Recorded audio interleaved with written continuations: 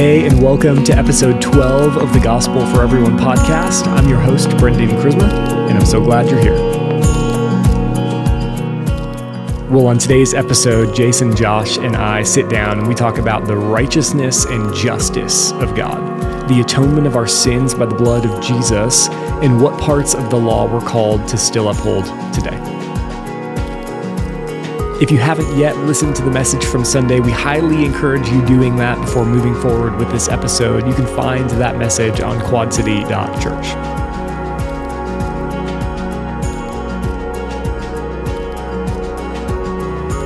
Well, thanks again for joining us. We hope you enjoy.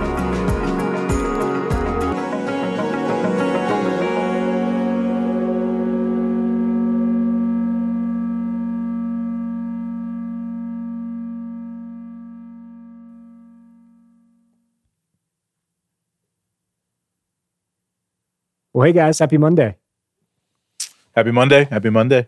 It's Monday after what felt like actually a pretty long fall break for us. We just stayed in town, but I was out of the office all week. All three of us. I don't know if we said that on the last podcast, but all three of us took some time off for fall break. So let's start there. Josh, what were you guys up to? Yeah, so this fall break, we got to hang out. Wife was actually off work one of the days, which is kind of unique. So Monday, we all went down to the valley. The boys have been dying to go to a trampoline park. So we went. You just want to have one of your kids with a broken leg? Nah, man, this was pretty safe. My boys aren't real risk takers. I mean, they are and they're not, which is an interesting part of fall break for us. So fall break for the Garrett boys was about conquering fears and about me helping them beat fear. So it was. We went to trampoline park, but also it was really cool. On Wednesday, Brendan and Porter invited us out to go rock climbing. Obviously, the Christmers are a rock climbing family. The Garretts, we're not a rock climbing family. You are now. We are now. We're hooked. Right? But our boys, it was a great opportunity. So at the trampoline park, there was this giant slide that was really high, went really fast, and it kind of launched you up and you landed on this mat. And the boys wouldn't do it. They're afraid. It was going too fast. And so I told Judah, hey, man, I need you to do it first. He's my oldest. And once he did it, then Silas did it. And he did it his first time, and his face was pure terror. Like he was crying the first time I asked him to do it. He wouldn't do it. But then he saw his brother do it, and he made it. And then the same thing happened with Gideon. I can't do it. And then he did it, and they had a blast, and they did it 10 times in a row. Same thing happened with rock climbing. All three of them went their first time. They were both a couple of them were in tears. They were scared to death. And then it's like they saw one another do it. And then they saw Porter like beast it all the way up through, like he was scared too, but they saw him just keep pushing through. And I was like, that's it. Just go higher than you went last time. And so I told Dinah, I was like, fall break was all about us conquering fears. That was cool. That was the 2022 fall break at the Garrett's house. Yeah, it was fun to be a part of that on the rock climbing side of things. Because again, like if you spend any time outdoors I'm sure there's all sorts of activities which you would experience this sort of thing in, but like we've all been a part of the horror story of the dad that's like making their kid do the thing just because they want him to be successful at it. And it's like, oh, this was a really cool take on the, hey, success isn't getting all the way to the top. That's not what we're talking about. Success is getting one step further than you did last time. Yep. Like if we could just take one more step, right? Get just a little move higher, just one step higher. We're in good shape. And that's what my experience with Porter has been so far, which has been so fun because we just love getting outside and doing that together. And sometimes he's scared, and sometimes it's like an irrational fear, and that's okay. And it's like, dude, you've been here, and we can calm down. And yeah, if you want to come down, we can come down and talk about it, and you can try again, and we'll just take one step in the right direction if we can. So that was really cool. It was fun. It was definitely a cool experience for them to get to do that. And like I said, as a dad, getting to watch that, to be there with Brendan and him just helping them, like his knowledge and expertise. I was literally just the guy going like, you can do it. Come on. I've got you. Like, even if you fall, you're right here. Like, we're going to be okay. And so just that moment of, I think as dads, that's what we're trying to do, right? Oh, yeah. My kids struggled because they're so competitive. They didn't know what the goal was to win.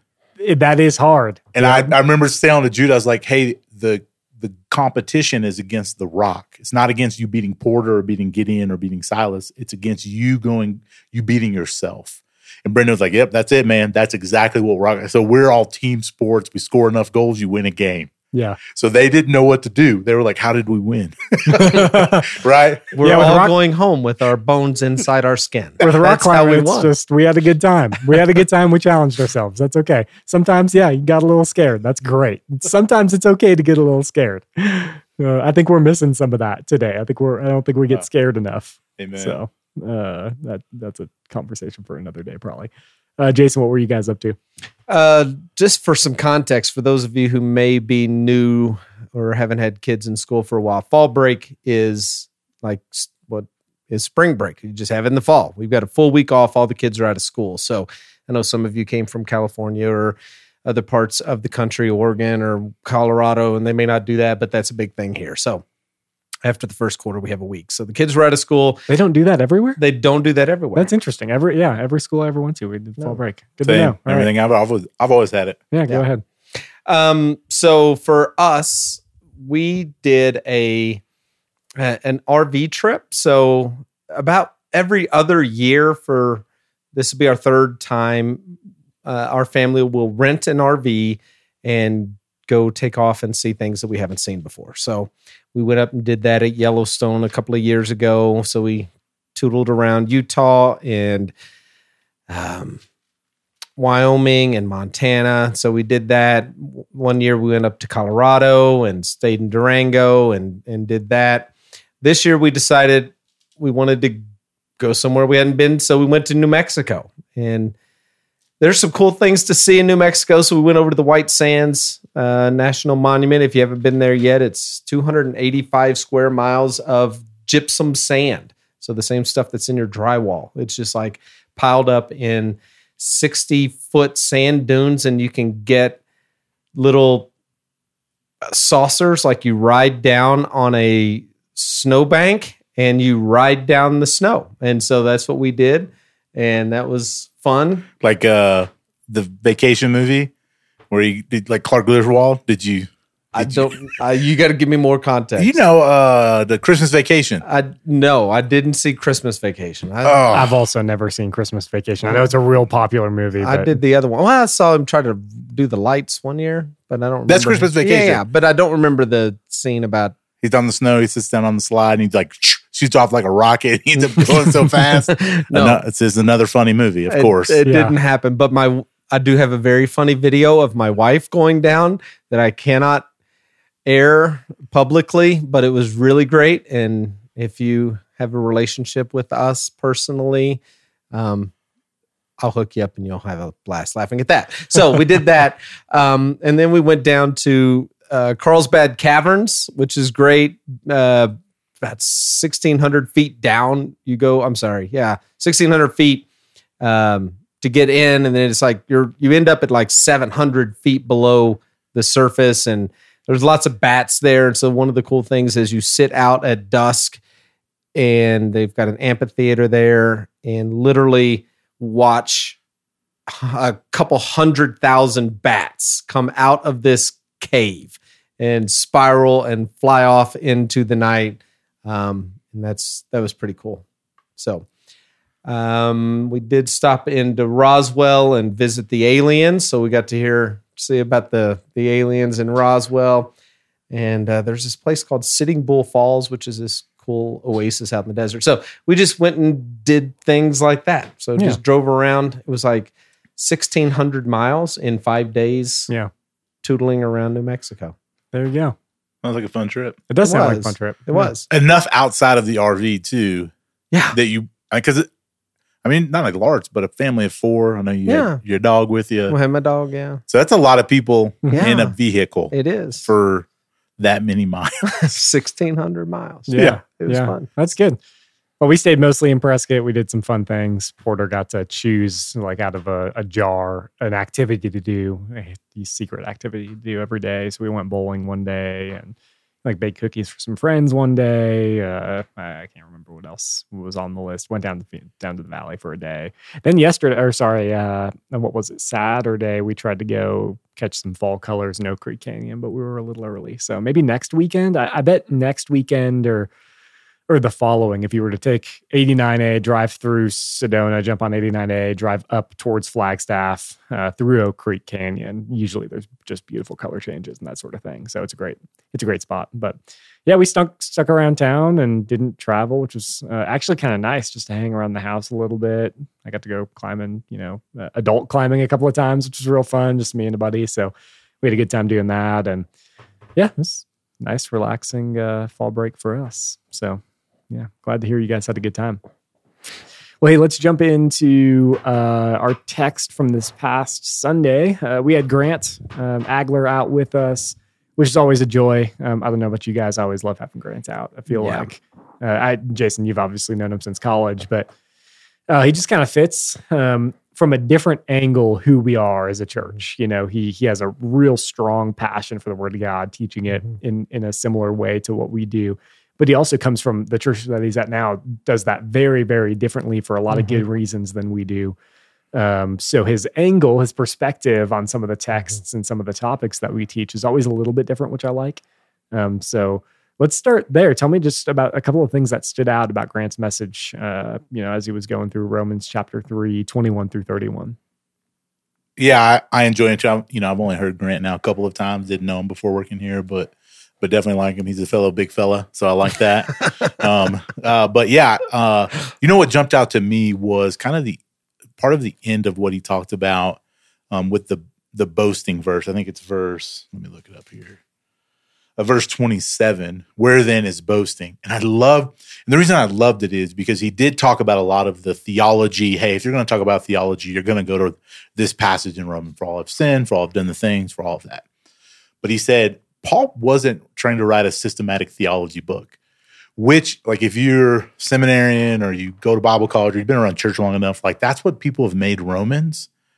And we've almost forgotten that this was a letter written to the everyday person to help them in their everyday walk with Jesus. They weren't trying to construct systematic theology. And so the boasting piece was like, hey, yeah, I don't know if I've ever heard a preacher say, I don't know if Paul wrote the first 6 verses. That wasn't the point. It was more, hey, this was probably the point. And how he framed it with, hey, this is what was going on in the church. And then even how he framed how we are us versus them, and we always try to take the moral high ground. And we see ourselves doing that all the time. And his story is so similar to mine, and his walk before Jesus is really rough. And even when he's talking about his wife, I was like, oh, that's my wife. That's literally her story. But even how I forget just how magnificent God has been to me, and I begin to judge other people. So I really, really connected with a couple of those stories because I saw myself so much in them, which I would imagine for those of you who didn't grow up in faith, you probably were like, yeah, that was me too. And now we do. We get to this place where we take this moral high ground, and man, I have nothing to boast in but Jesus and Jesus alone. So it was a great job. Yeah, for me, I loved the getting to the application point at the end where he's just simply asked the question, do you feel like you've been rescued? Like, it's this difference between I go to church, I did the thing, I walked the aisle, I now have these religious disciplines that I do on a regular basis. Yeah. That's all those are good. Great. Happy for that. But have you ever come to the point where you recognized I needed rescued? Like, I was so lost. The righteousness that I brought to the table wasn't good enough, and I needed a savior to provide a righteousness for me. He dug me up out of the pit. So just framing the question there at the end of, have you been rescued? Do you feel like there was a moment where you were destined for hell because of your sin, and Jesus has saved you because of his righteousness? I just love that, the way that he framed that at the end.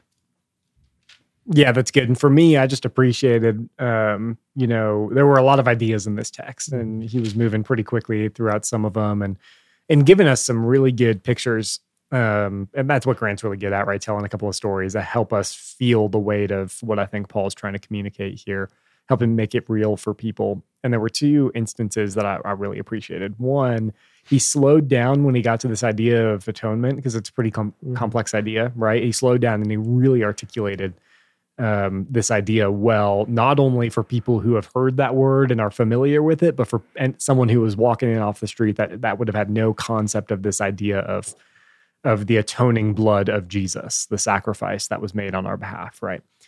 So I really was appreciative of that. So the second piece I really appreciated was along those kind of same lines as he's communicating this idea of atonement, and he shares a couple of pictures, right, word pictures for us of what that's like. And one of them was, right, you get pulled over speeding through a school zone, and after the cop writes you the ticket, they actually pay you the money that it would cost to pay the ticket for you, right? And then he had the one about his dad taking him out back. Like, these stories were really, really helpful. But he had this line at the end of them, which was, and I don't like, this still doesn't quite articulate wholly what I think Paul's talking about, but it gets us close. And I just love that honesty of, yeah, I don't know if we can articulate. Like, I don't know how, and I think he did a great job of getting us really close in the right direction. But it is such an amazing grace to us that it's hard to articulate. And I found that powerful. It's the mystery, right? Uh-huh. That's the mystery of the gospel. As much as we try to make it make sense, there's the piece, like he was saying, that was it's hard to explain. Because we want to go, well, that doesn't make any sense. And you go, I know. Yeah. Like, I know that doesn't make sense. Well, what's that like? I don't even know if I have something I can give you what's that's like. Yeah. Because it is so incredible, because nothing in our world makes sense. And Paul has that thought in Romans 5 coming up, which is, I think he teases that out too when he's talking about, will somebody ever die for a righteous person? No, not even for a good person. Like, he's like, no, nobody would do this. Nobody would give up their life for wretched sinners. Only God would do something like that. So yeah, that wordplay was very powerful. I'm with you, Brendan. So the old phrase that I remember is that we were actually saved by God, from God, for God. Like, we're saved by God. Jesus was sent from God to save us from the wrath of God. So God sent his son to save us from God, for God. Like, God wanted us back in a relationship with him. And so again, it does get complicated when we try to parse that out, but we were saved by God. We were saved from God. Like, he said it at the 11. I don't know if he said it in all of them. This Jesus' death did not save us from the devil.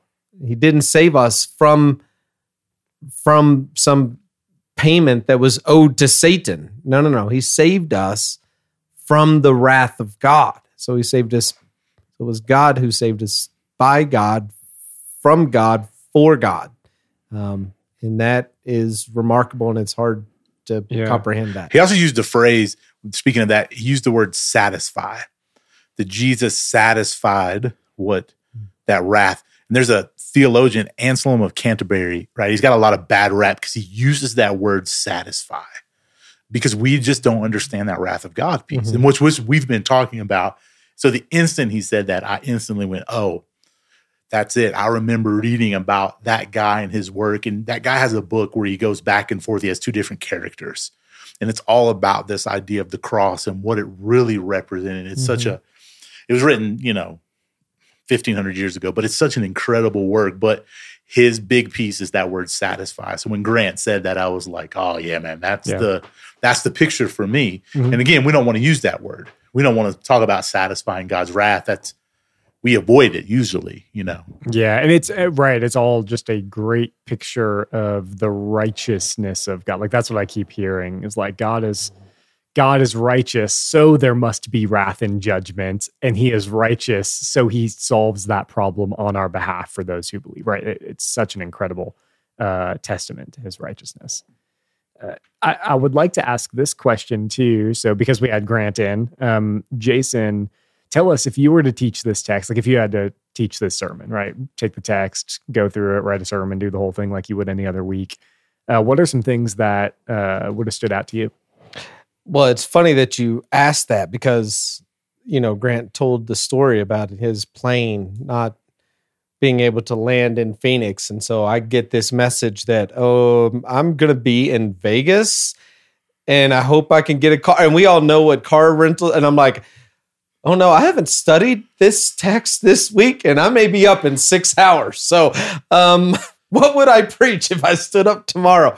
Which I don't think it would be hard for me, because this is the first bit of good news that we have experienced since we've started in the book of Romans. So if I were going to go back, I would just go back and I would start where we left off. And he did this a little bit, right?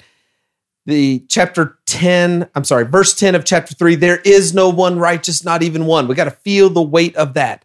Verse 20 says, therefore, no one will be declared righteous in God's sight by the works of the law. No matter what you do, you haven't done enough. You're not going to get there on your own, and feeling the weight of that. Verse 21, but now, and this is the moment where, like, as he said, you want to throw the confetti, you want to blow the trumpets, you want to jump up and down and scream.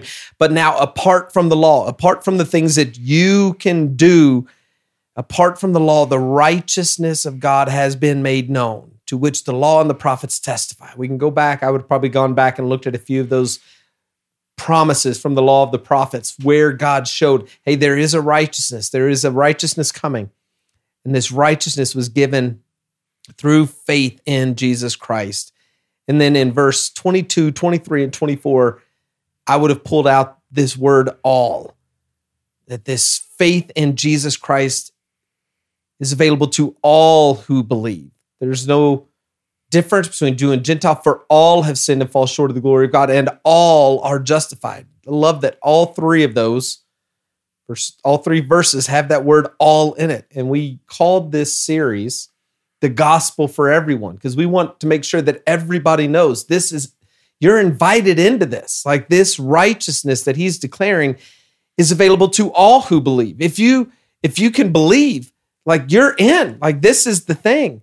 So you've all sinned. We all get that. We've done the first 3 chapters. We all figured out that. But verse 24, but all are justified. So the same word that talks about the condemnation of all is also used to describe the justification of all, that all can be justified.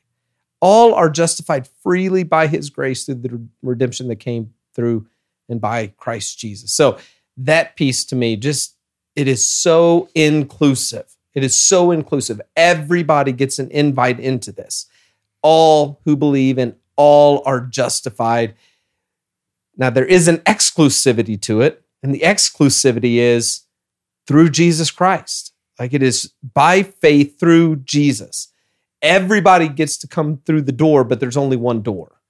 And so I think that's an important part of this. So everybody gets an invite. The door is open to all who believe, and all are justified by the grace that comes through the death of Jesus. So there's one big piece. Well, and I think it's noteworthy, right? You mentioned the reason that we chose the title for this series, The Gospel for Everyone, is the idea that what Paul's saying here would have been like world shattering to the Jews, right? Who were the exclusive people of God. Right. Like, that's the whole thing that Paul, and that's why as we were getting excited about this series, it was like, I think that has to be the title, is like, what is Paul trying to do? He's trying to explain, I mean, he's doing a lot throughout the course of the letter, but one of the core themes is he's explaining, hey, there is a new thing, and it is available to everyone. It is no longer just the Jews, right? Yeah. Which he laid that foundation on the front end of the first 3 or 10 weeks of the series that we did, the first 3 chapters. So I love that.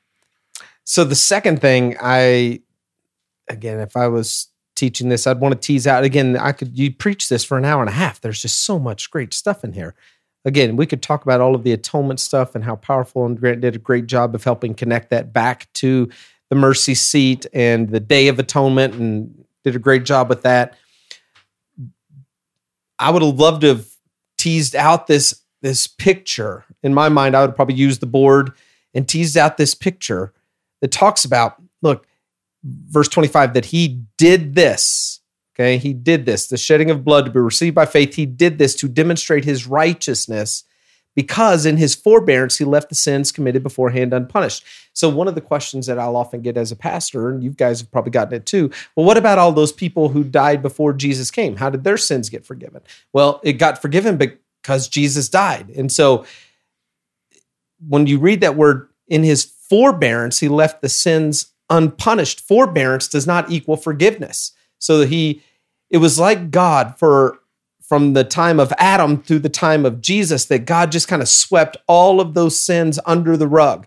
And everybody who acted and walked in faith, like Abraham, those who participated in the sacrificing of bulls and goats, and they practiced those as an act of faith, they were pointing ahead to the time when Jesus would die. And that when Jesus' death happened, when the cross occurred, the forgiveness that came from the cross flowed in both directions. It flowed backwards to all of those people who had faith in Jesus, who had faith in the coming of the Messiah, who had faith that the blood of those lambs and goats would take away sin, because they were the picture of the great Lamb to come. So the blood of the forgiveness of Jesus flowed backwards in time to forgive all of their sins, but it also flowed forward in time to forgive all of our sins. So they had a faith that was looking forward. We have a faith that looks back, and the blood of Jesus on the cross is at the centerpiece of both of those and brings forgiveness to all who have faith in Jesus. So I just love that picture there, and I think it's helpful for people to understand that all of those who were forgiven in the Old Testament were forgiven because their faith was credited to them at the death of Jesus, that all of their sins got forgiven in that moment. They hadn't been forgiven until Jesus died. So I think that's a big piece of that for me. Yeah, speaking about verse 26, and I love this, and I've taught this a couple of times, and so I always try to draw people's minds to this idea of this word righteousness. It's really interesting because the newest NIV, in verse 26, it says he did this to demonstrate what? What did yours say? Demonstrate his righteousness at the present time. So I have the NIV 84, and it's to demonstrate his justice at the present time. And we hear that and we go, oh, those are two different things, right? But when you look at the Old Testament, you look in the Hebrew, and then you look in the New Testament, this word here for righteousness is dikaiosune. It's this beautiful picture, but in the Old Testament, it's tadik. And usually you will find righteousness and justice, they're right next to each other. So when you look through the Proverbs, when you look through the prophets, the Psalms, those words are matched up almost identical with one another, and they become interchangeable. And so right here in the New Testament, the language gets a little weird. And so that same word for justice and righteousness becomes the same thing. But we hear righteousness more as this understanding of being morally right before God. And while that's a piece of it, it misses the picture, because really what the word is how I try to define it for people, is God making all that is wrong with the world right, most of which including relationships. My relationship with him is made right. And it's God's act doing that. And he is demonstrating his righteousness, but it is also his justice. His justice as in God is, because he is a just God, we follow a God that the things that are wrong are made right. So all and Grant did a great job of teasing that idea out. The things that we feel that are wrong with the world, God feels that too. And because of Jesus, he makes it right. And so now our call as believers, right, if you go to 1 Corinthians, it says that he made him who knew no sin so that we might become the righteousness of God. Not that we might become this right-standing people. No, that we would become the people, because right before that, he calls us the ambassadors of Christ, that we become the people who help to enact making right all that is wrong. Like he invites us into that story. And what's wrong?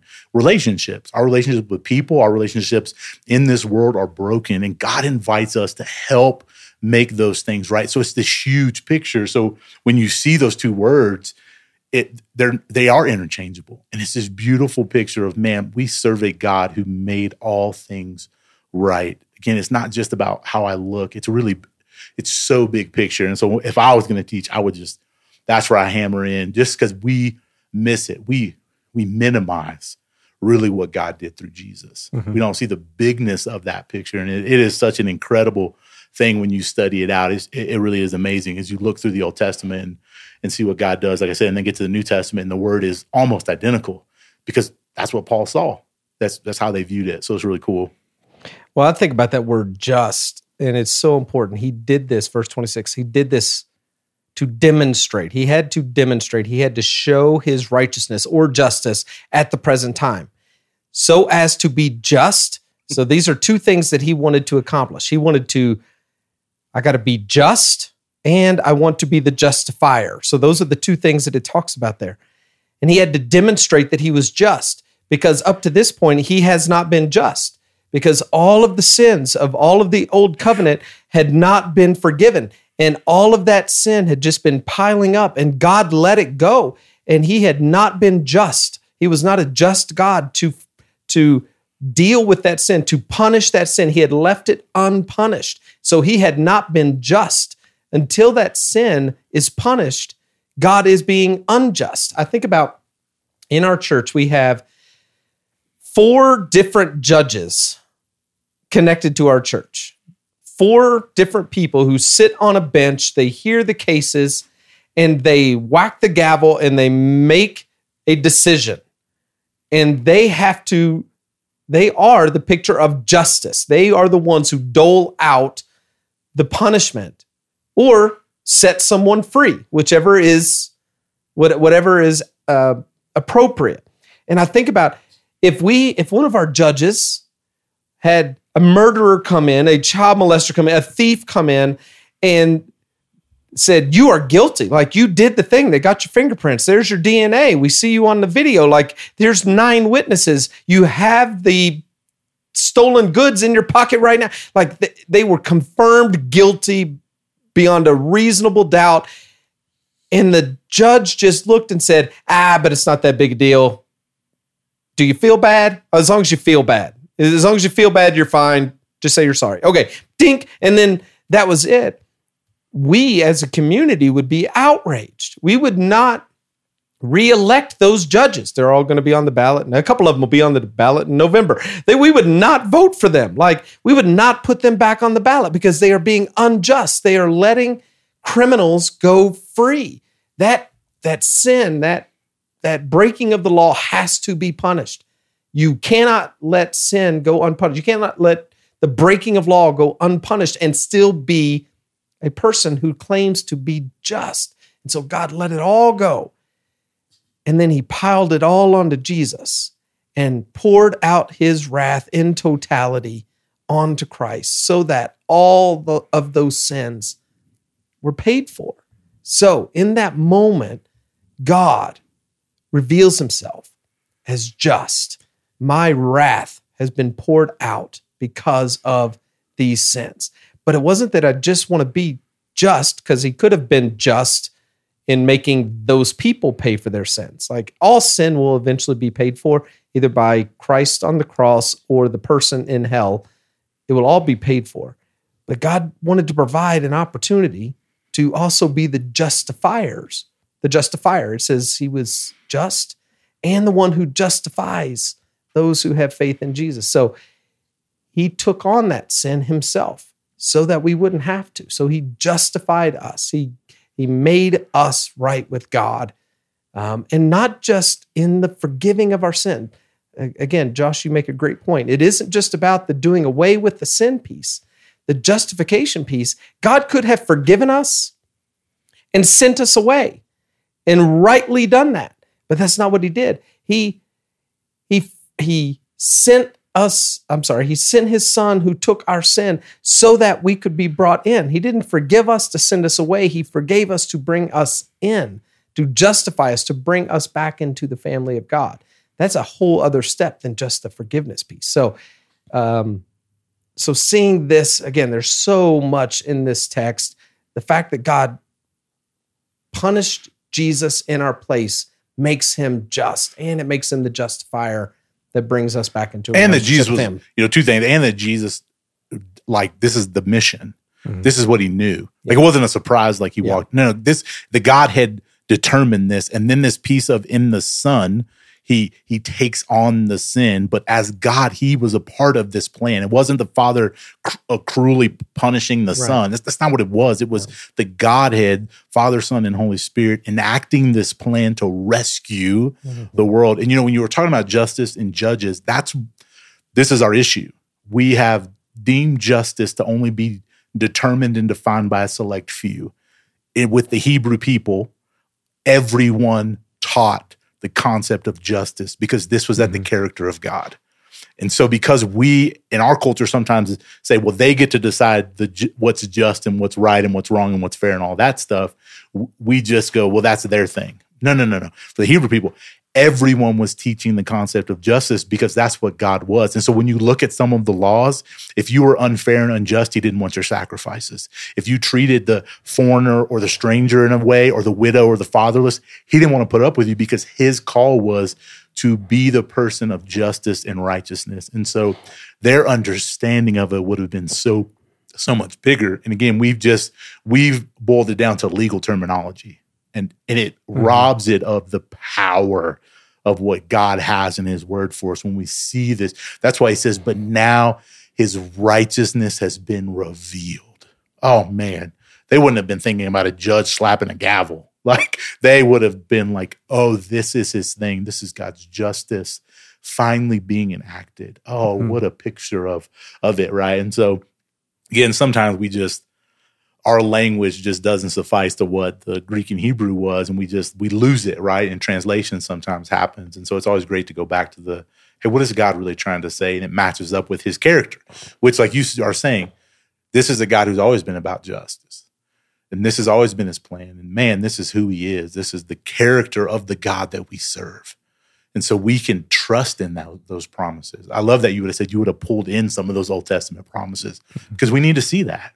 We need to be reminded that this is God's ultimate act of, it wasn't an accident. Jesus didn't stumble his way into this. Right. No, this is what God always intended. And it was always the plan of the Godhead. So yeah, that's good. And I've got a question. It's on topic, but I don't want to run on too much of a tangent.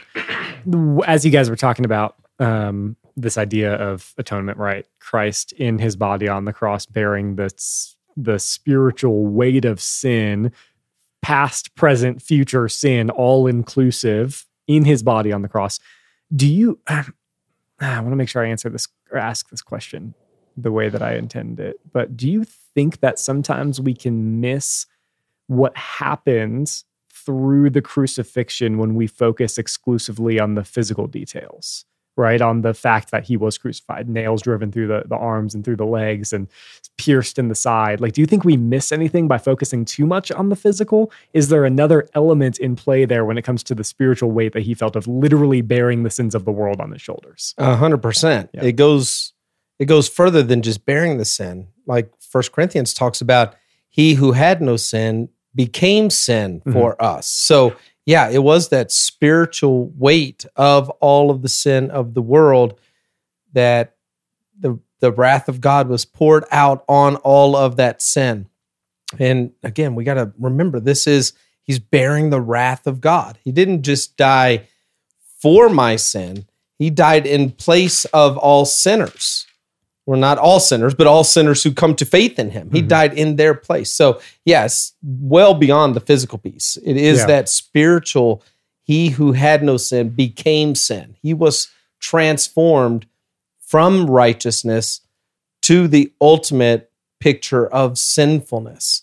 I love the way David Platt put it one time. He talked about how at the cross we see, most people talk about at the cross how we see the love of God, and that's true. We do see the love of God, but we also see the hatred of God. Like in the cross, we both have this picture of how much God hates sin. By what happened to Jesus, we see a physical representation of how much God hates sin and sinners.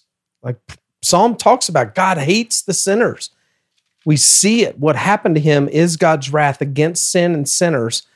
But at the same time, the cross shows us how much love God has for sin and sinners by pouring his wrath out on his son instead of on us.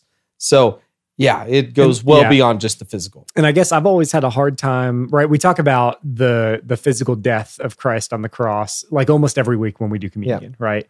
And I guess I've always wrestled with this idea of like, oh, what we're talking about is actually incomprehensible to us. Like we cannot, it's again a part of this mystery. We cannot ever, and by the grace of God, will not experience, for those of us who have put our trust and faith in him, the weight that Jesus experienced on the cross. Like that cannot be placed on our shoulders, right? So I guess that was just swimming through my head. Like, oh yeah, we can talk about the physical, and we can say, yeah, that must have really hurt physically. It's incomprehensible, the spiritual, emotional weight of what that would have been like. Well, it's the agony. My God, why have you forsaken me? To tie us back to Psalm 22, this weight, this feeling. I love Peter, right? 1 Peter chapter 2:24. He himself bore our sins in our bodies so that we might die to sin and what? Live for righteousness. Yeah. Again, that's the word. That's the biggest picture. Again, it's more than just physical. It is the unleashing. And Paul's going to talk about that in Romans 8, right? The creation is groaning. It is longing. It is broken. And Jesus is the solve. He didn't just, it's not the personal salvation piece, which again, I'm not saying that's not a part of it. Jesus definitely is personal salvation, but he made all that is wrong with the world right. It is so big because all of creation is broken, not just me and you. Yeah. Everything is broken. So Jesus' death, the totality of it is so much bigger than just, yes, a physical person who died on a cross. Because again, we say a cross is pretty bad, but there's a lot other ways to die too. Like being filleted alive, like that sounds terrible. Having your flesh ripped off to you, that doesn't sound awesome, right? But it was so much more than just Jesus dying on a cross, and he did endure that pain. Yeah, but the pain of bearing the sins of the world, right? Like bore the sins. I'm like, that's huge. Certainly, I don't want to minimize the physical experience. No, I don't want to do that. Yeah, no. What I'm saying is, I don't know that any of us can articulate the spiritual experience, and that's why the thing that we have a hard time. And you look at if you look through the New Testament, when they describe the cross, there's so many different analogies that even the New Testament writers use because it is hard. They use the Day of Atonement. They use rescue. They use freedom. They use redemption. They use satisfaction. They use all of these things because it is so hard for us to narrow it down into just one thing. They use substitution. That's the picture of it. There is so many different ways that I think we do have to describe it because with you, it's massive. Yeah. Well, we did get one question about Sunday's message, part of the text that would have been towards the tail end of the sermon that we didn't really get to flesh out quite as much as maybe we would like. So let's dig into this. The question's this: can you elaborate on Romans 3:31? So here's what the text says. It says, "Do we then nullify the law by this faith?" And Paul answers his own kind of rhetorical question: "Not at all. Rather, we uphold the law." So the question is this: as Gentiles, as people today, like right now, the three of us in this room, how do we uphold the Torah law today in a practical sense? So essentially, I think what the question is asking is making the assumption that Paul is talking about like all of the law of Moses. How do we uphold those things? Do we need to still uphold those things? What's Paul actually saying here? So that's a great question. It actually leads into what we'll talk about a little bit next week. So chapter 4 begins with, "What shall we say that Abraham, our forefather, according to this flesh, discovered in this matter?" What matter? About whether or not we're upholding the law. And so he's talking about, he's going to give Abraham as an example. The question is actually related to, does the law save us? Okay, so it's not, when it says, "Do we then nullify the law by this faith?" He's saying, does the law save us? Is there anything, are we saying that the law has no salvation values, that there's, what does this law have to do with us? And he says, look, no, we're not trying to get away from the law. Rather, we're upholding it. Like this was the point the whole time.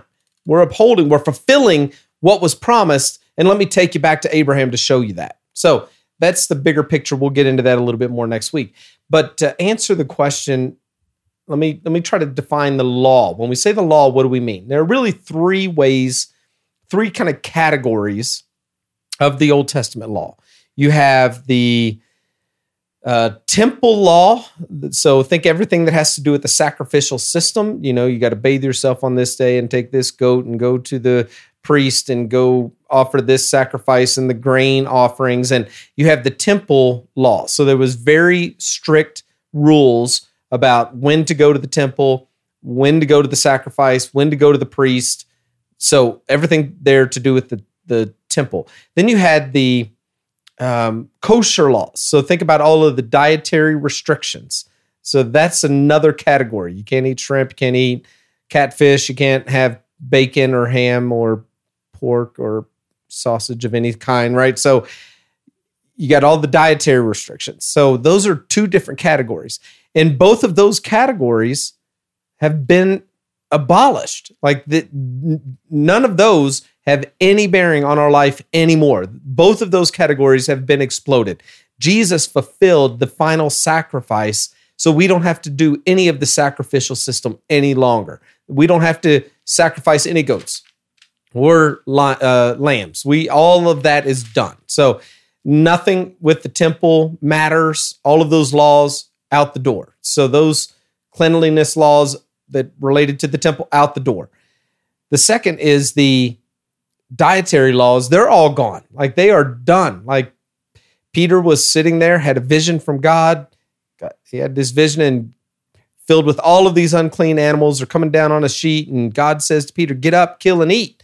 And Peter says, no, I can't do that. They're all unclean. And God says, do not call anything that I have created unclean. Get up, kill and eat. So the Bible explicitly says that in that moment, he declared all food clean. So all of those dietary restrictions are gone. We don't have to worry about any of those anymore.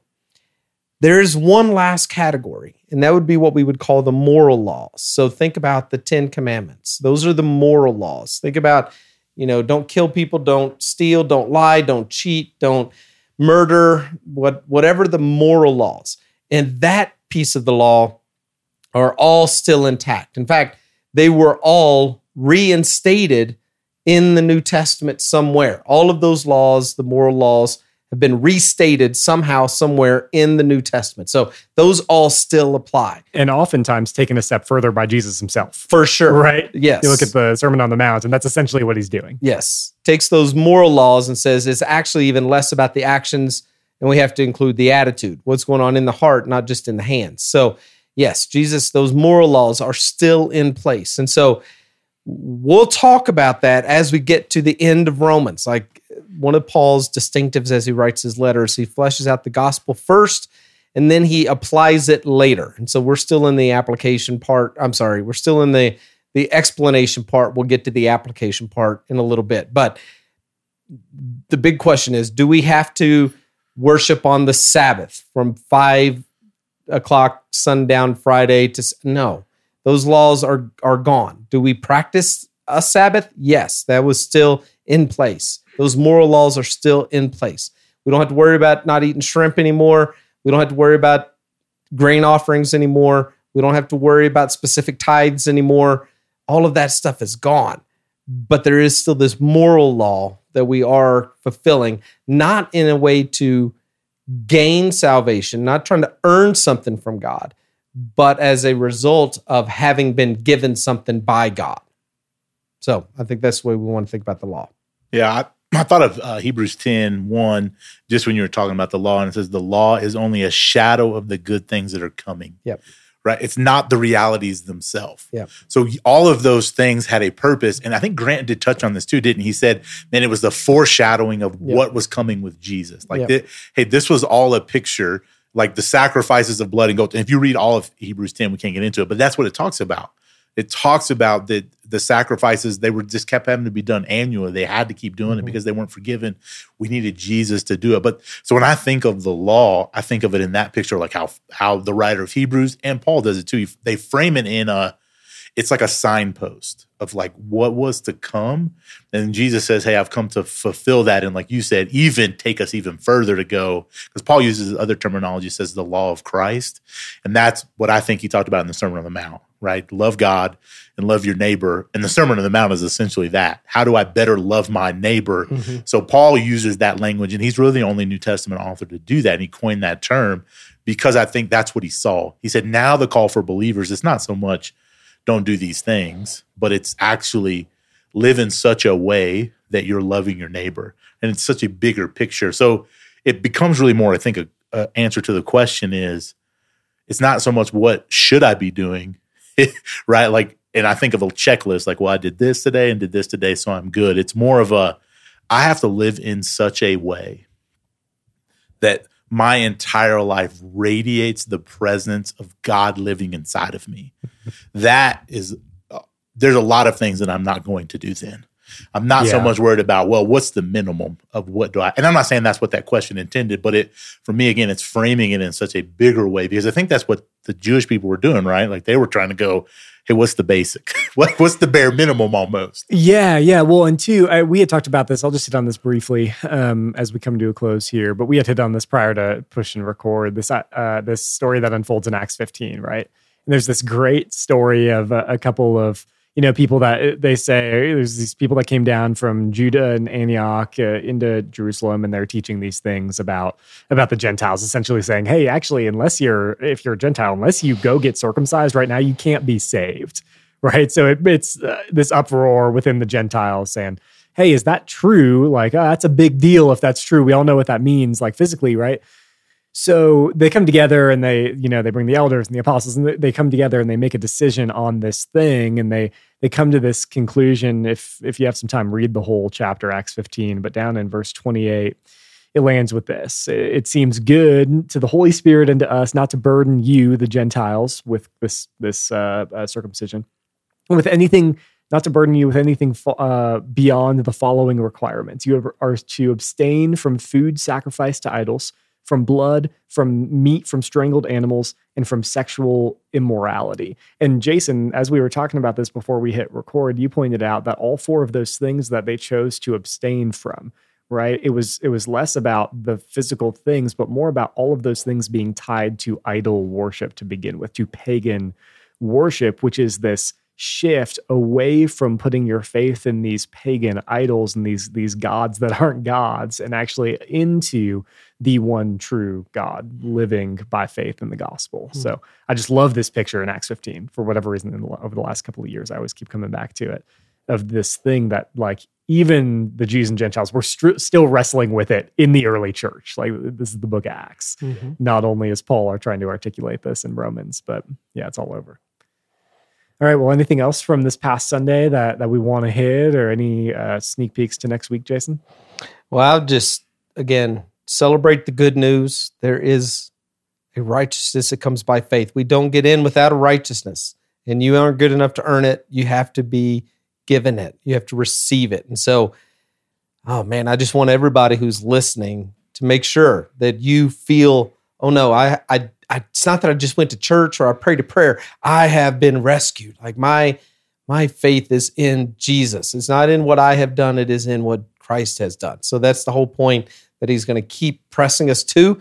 And next week, as we go to chapter 4, he's going to flesh out for us what exactly do we mean when we keep saying by faith, by faith, by faith. What is faith? So we're going to look at the life of Abraham to see what faith looks like. That's pretty exciting. I can't wait. I think it's going to be really cool. It's a church word, faith. We hear it all the time. We see it all the time. So I'm excited to hear how you frame it within God's word. What's Paul trying to say? What does it really look like for us to have faith? Can't wait. Yeah, awesome. So stay tuned for this upcoming Sunday, and we'll talk to you guys again real soon.